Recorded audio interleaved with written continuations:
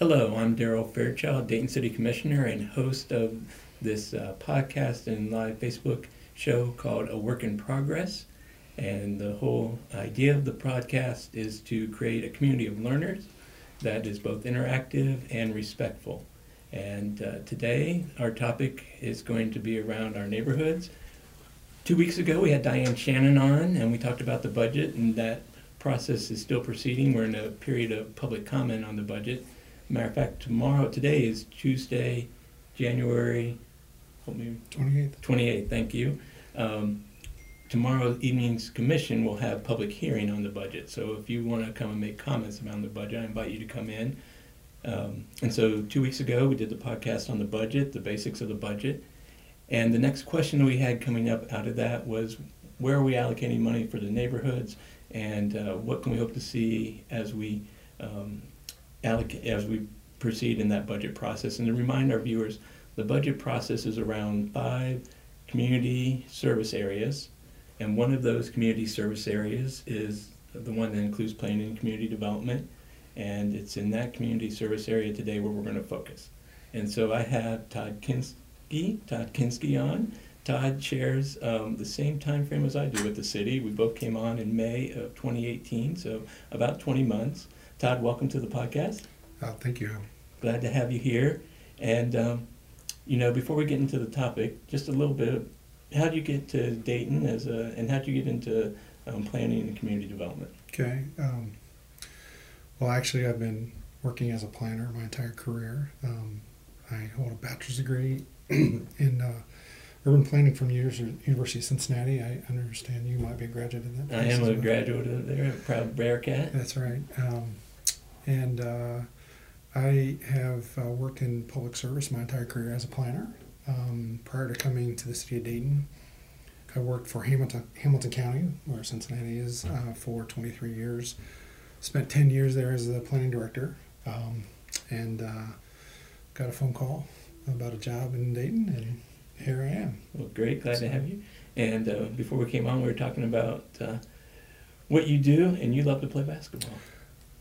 I do, as much as I can. All right. So now, do you like to play on the perimeter, or do you like to get on the blocks and mix it up? I like to have the ball in my hand. Okay. So usually start on the outside and finish close to the basket. All right. Very good.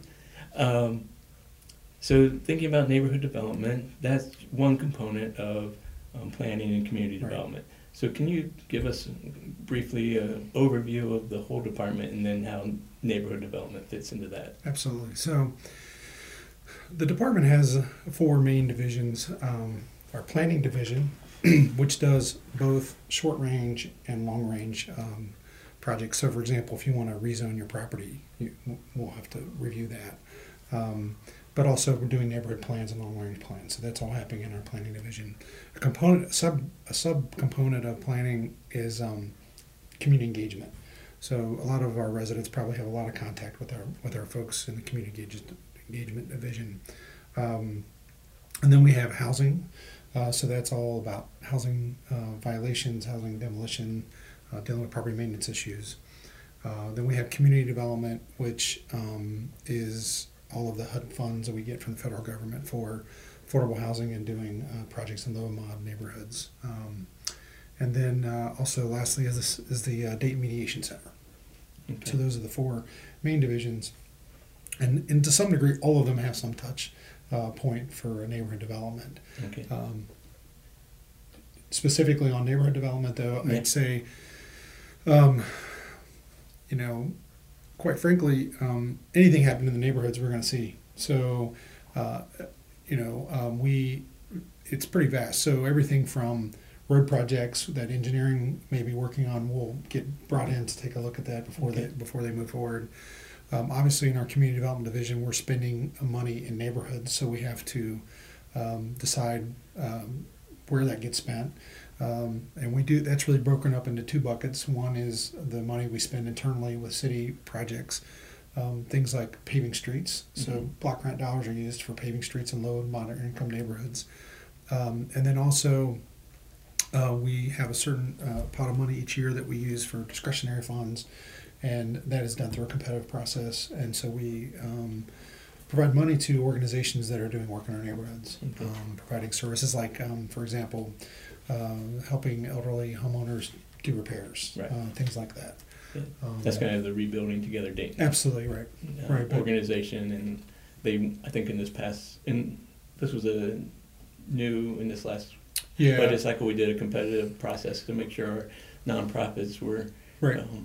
We apparently used to do that before I was here several years ago, and we brought that back. okay. So yes, we'll be doing that competitive process on an annual basis. Okay.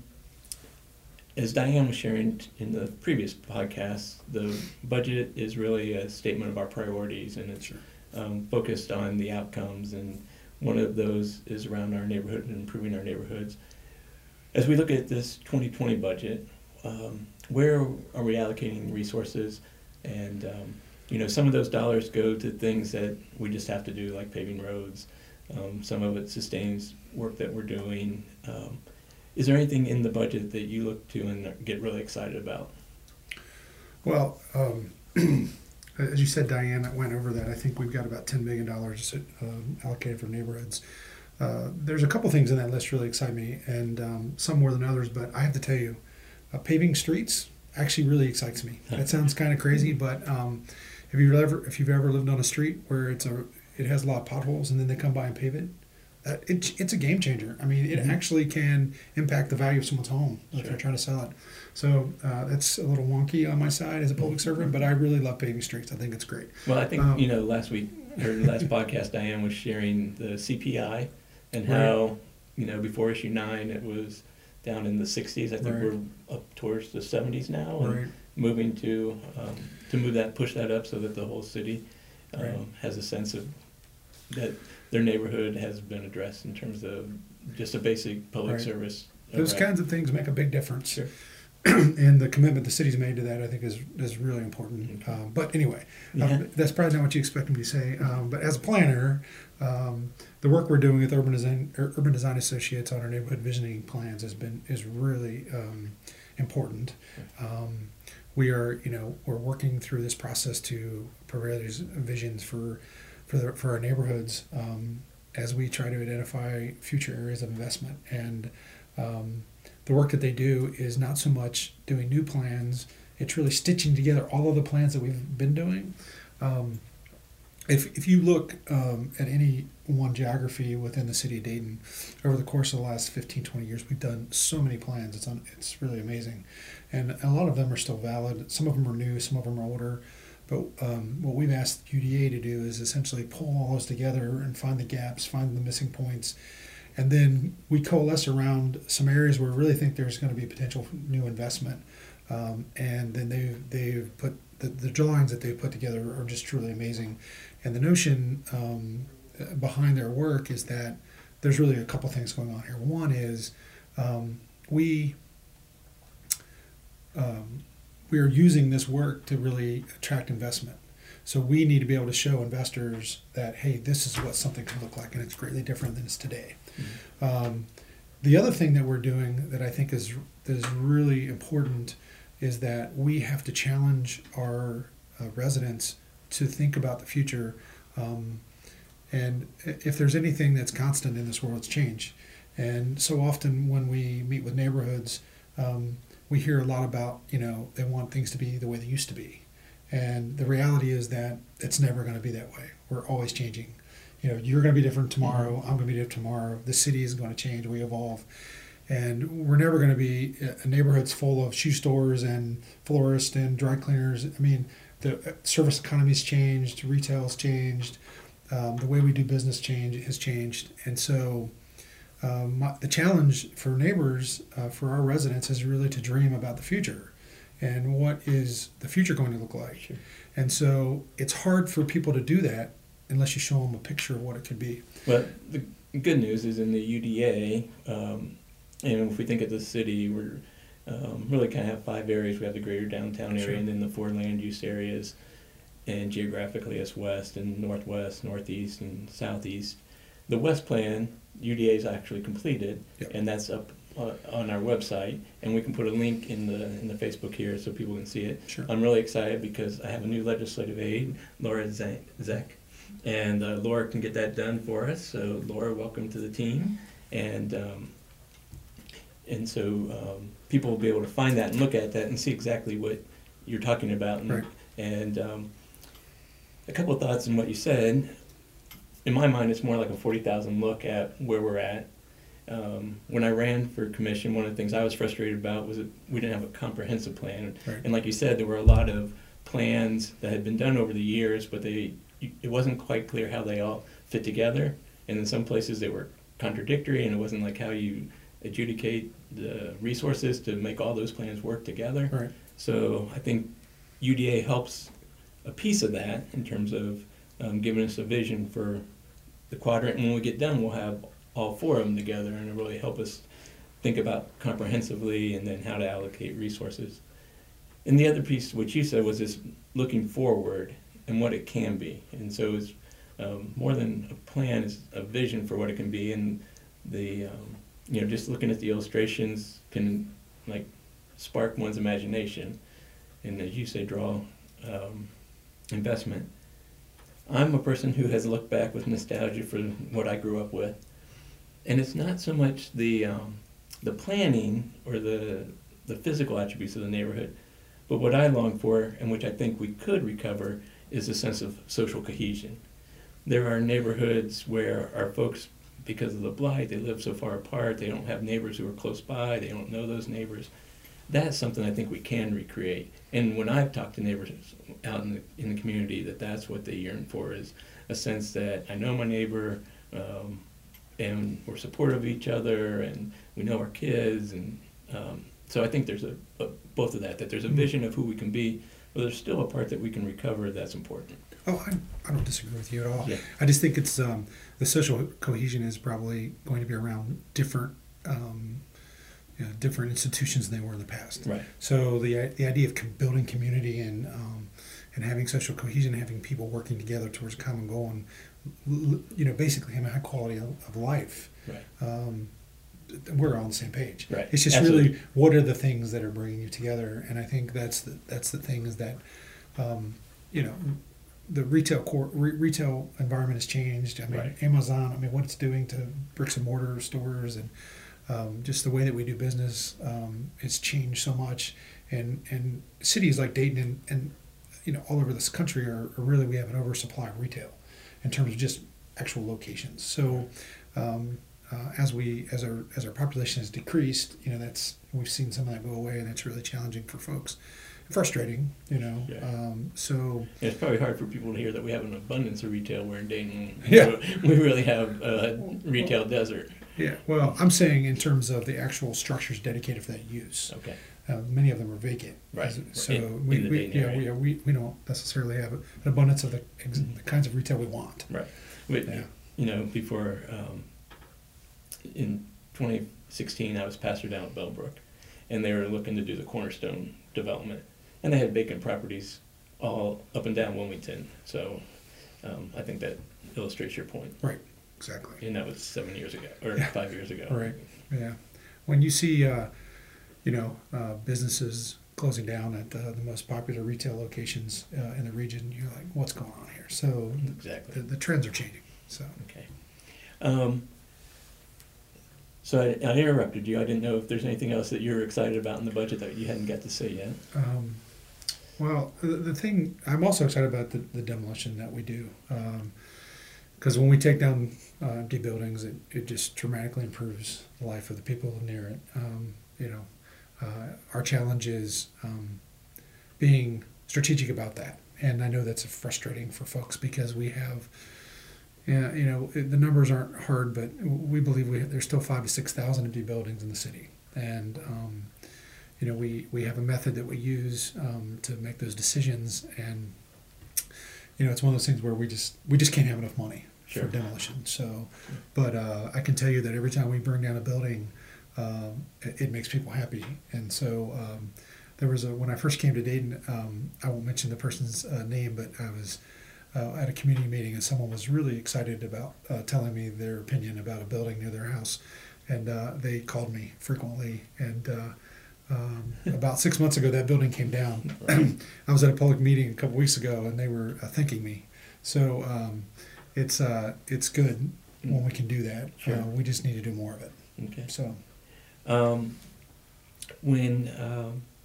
I think the demolition probably helps us get to the next question, which is we have more buildings than we can bring down in 1 year. I think Diane has the budget over there. What is it, 1.8 in 2020? Yeah. $1.8 million. About how many structures does 1.8 million be able to bring down? Well, you should give me that question before I showed up. All right. The problem is, the challenge is that, well, it's 1.8 million dedicated to demolition. Part of it is for boarding up houses. Part of it is for asbestos remediation work. Sure. So I'd say probably the better answer is, probably the average demolition price is about $16,000 per house. Okay. But, of this 1.8 million, probably $500,000 of it is not for actual demolition activity. So if we get down a couple hundred, a year, Okay. 200-300, that would be ideal. I think in the Gray Book last year it was 300. Yeah. We had a difficult year, and we had other priorities that superseded that. So somewhere between 200 and 300. Yeah. So it's going to take a long time at that pace to bring all those structures down. How do you prioritize in the demolition? I think people would really like to hear that again, because that's the question we get all the time. Why isn't the house next to me coming down? Yep. And then broadly, when you look at all the opportunities and challenges we have in the neighborhoods, how do you see the priorities being set up and then balanced? Yeah, sure. So on the demolition, first of all, we score every building. So we have to do this in a data-driven process. Otherwise, it just sounds arbitrary, and you can't defend that. So we score all the buildings, so the worst come down. But we also have a secondary set of components we look at. We look at if they're on corridors, if they're adjacent to schools, are they adjacent to some asset, big employer, for example? Is it fire damaged? Those kinds of things. And then how long have they been on the list of the nuisance list? So we take all those factors into consideration. The problem is that the list isn't static, because, if we have suddenly, let's say we have an arson or we have a house burn, and suddenly, now we have to take that one down before another one. And I know that creates some frustration. But I will tell you this, we are working towards creating a complete transparent process where everything is online. You can see every property where we've issued a nuisance violation. You can see all the properties on the nuisance list. So all that's out there. So we'll make it easier for people at least to see where we're doing, see the work that we're doing. The challenging thing is a lot of things that we do you can't see. Okay. So we might be taking a property through court, to get property, repaired, but you can't see that. So we're working on a transparent way for that to happen. Okay. Is there a timeline on that? When that? We're working with our folks in GIS, so we're working through it. I would like to have it online tomorrow, but I would hope this year, sometime this year, we could get that rolled out. And the second part of the question was about neighborhood investment. Yeah, because demolition is just one component, right? And at some point you got to make a decision. Do I take a house down, or do I try to invest in a property or into some infrastructure so that I prevent 3 houses from moving into be? Yeah. So I think there's 2 parts of this. The one part is we have to be data driven.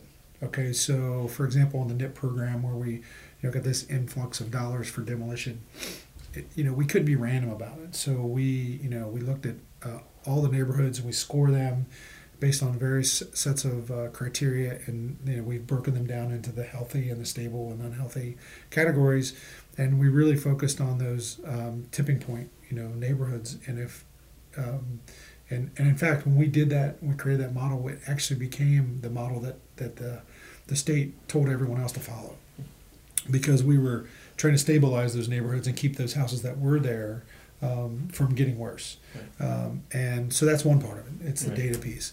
The other piece is this, the asset-based approach that the city takes to all of its development. We have to leverage the funds that we have. So we have limited funds on an annual basis, and then we have to be smart about it. So as you know, around Good Sam and the whole previous Good Sam, the Phoenix project, Right.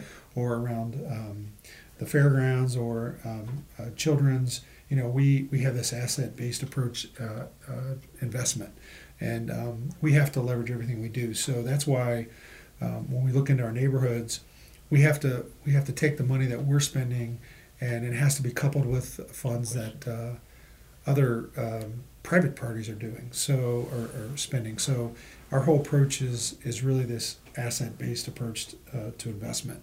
And the challenge there is that if we don't have investment going on to a neighborhood, how do we spark it? Sure. How do we take our funds and then attract some other investments? So that could be a combination of some kind of tax incentive combined with some other private investment. For example, starting next year, we'll be starting the rebuild of Salem Avenue. So that is a city investment, and can someone else's private investment build on that? So I'd say those are the kind of very generally the two really big factors that have to come to play. Okay. I know that we have $5,250,000 for the Northwest Corridor that came from the settlement with Waste Management. Right. And then on top of that, another $5 million, I think, from us, and then $10 million from Premier around that Northwest, around Right. the Good Sam site and the Phoenix next. That becomes another example where there's more than $20 million worth of work that could be done in our neighborhoods in that area. And your priorities then, looking through there, are, can you run down again? So again, corridors. It's also stabilizing homeowners that are there. Yeah. Those are really two big parts of it, and of course, trying to attract some kind of new investment on the Right. Good Sam property is a huge Okay. goal. Sure. One of our goals is to be interactive. We got a question off of our Facebook Live, and it's, how can citizens get involved? You talked about in the planning, one of the subdivisions is around Sure. or citizen engagement, I think. Well, that's a kind of a broad question, I guess. Or if they're referring to the UDA work, we will be having the first week of March. We will be having a 4-day kind of exercise in the Northeast area. So there'll be several opportunities for citizens to get involved in that process then. But if they want they want to get more involved in what the city does, they should contact the planning division, specifically for Letta Jackson and our community engagement division, and we'll find ways for folks to get involved. Yeah. And one other way they can always get involved with is their own neighborhood association. Well, of course. Yeah. That's, absolutely. Yeah. If they're not involved, they should be. Right. Because the city, our communication line is typically with the neighborhood, official neighborhood association and their leadership. Right. So. And so it's multi-layered. Yeah. But at the closest to their neighborhood would be their neighborhood association. And that actually is one of the indicators in terms of whether a neighborhood is in those categories of whether it's a tipping point, whether it's a stable, or whether it's revitalization. Well, we categorize on two. One is based on a set of conditions, Uh-huh. and the other is based on the activities of the neighborhood. Okay. So there's actually two indicators. Okay. And so we measure how engaged they are through the activities that they're doing. Okay. That's a separate measurement. Okay. Yeah. So certainly some neighborhoods are more active and more engaged than others. All right. Great. Well, I want to thank you for Todd for being our guest today. I want to thank those who have tuned in at the Facebook Live and those who might tune in to us during the podcast. Also, some thank yous to City Manager Shelley Dickstein for her help in supporting this, as well as my fellow commissioners and the mayor. And thank you to the public affairs staff, to Tony Bankston and Andrew Estevez and Melissa Lesath. Thank you for your help. And a big thank you to Laura Zeck, who is new to the City Commission. She's a legislative aide and working with me. So welcome, Laura. And Thank you, everyone. And the next question, one of the things that we talked about today was the UDA work.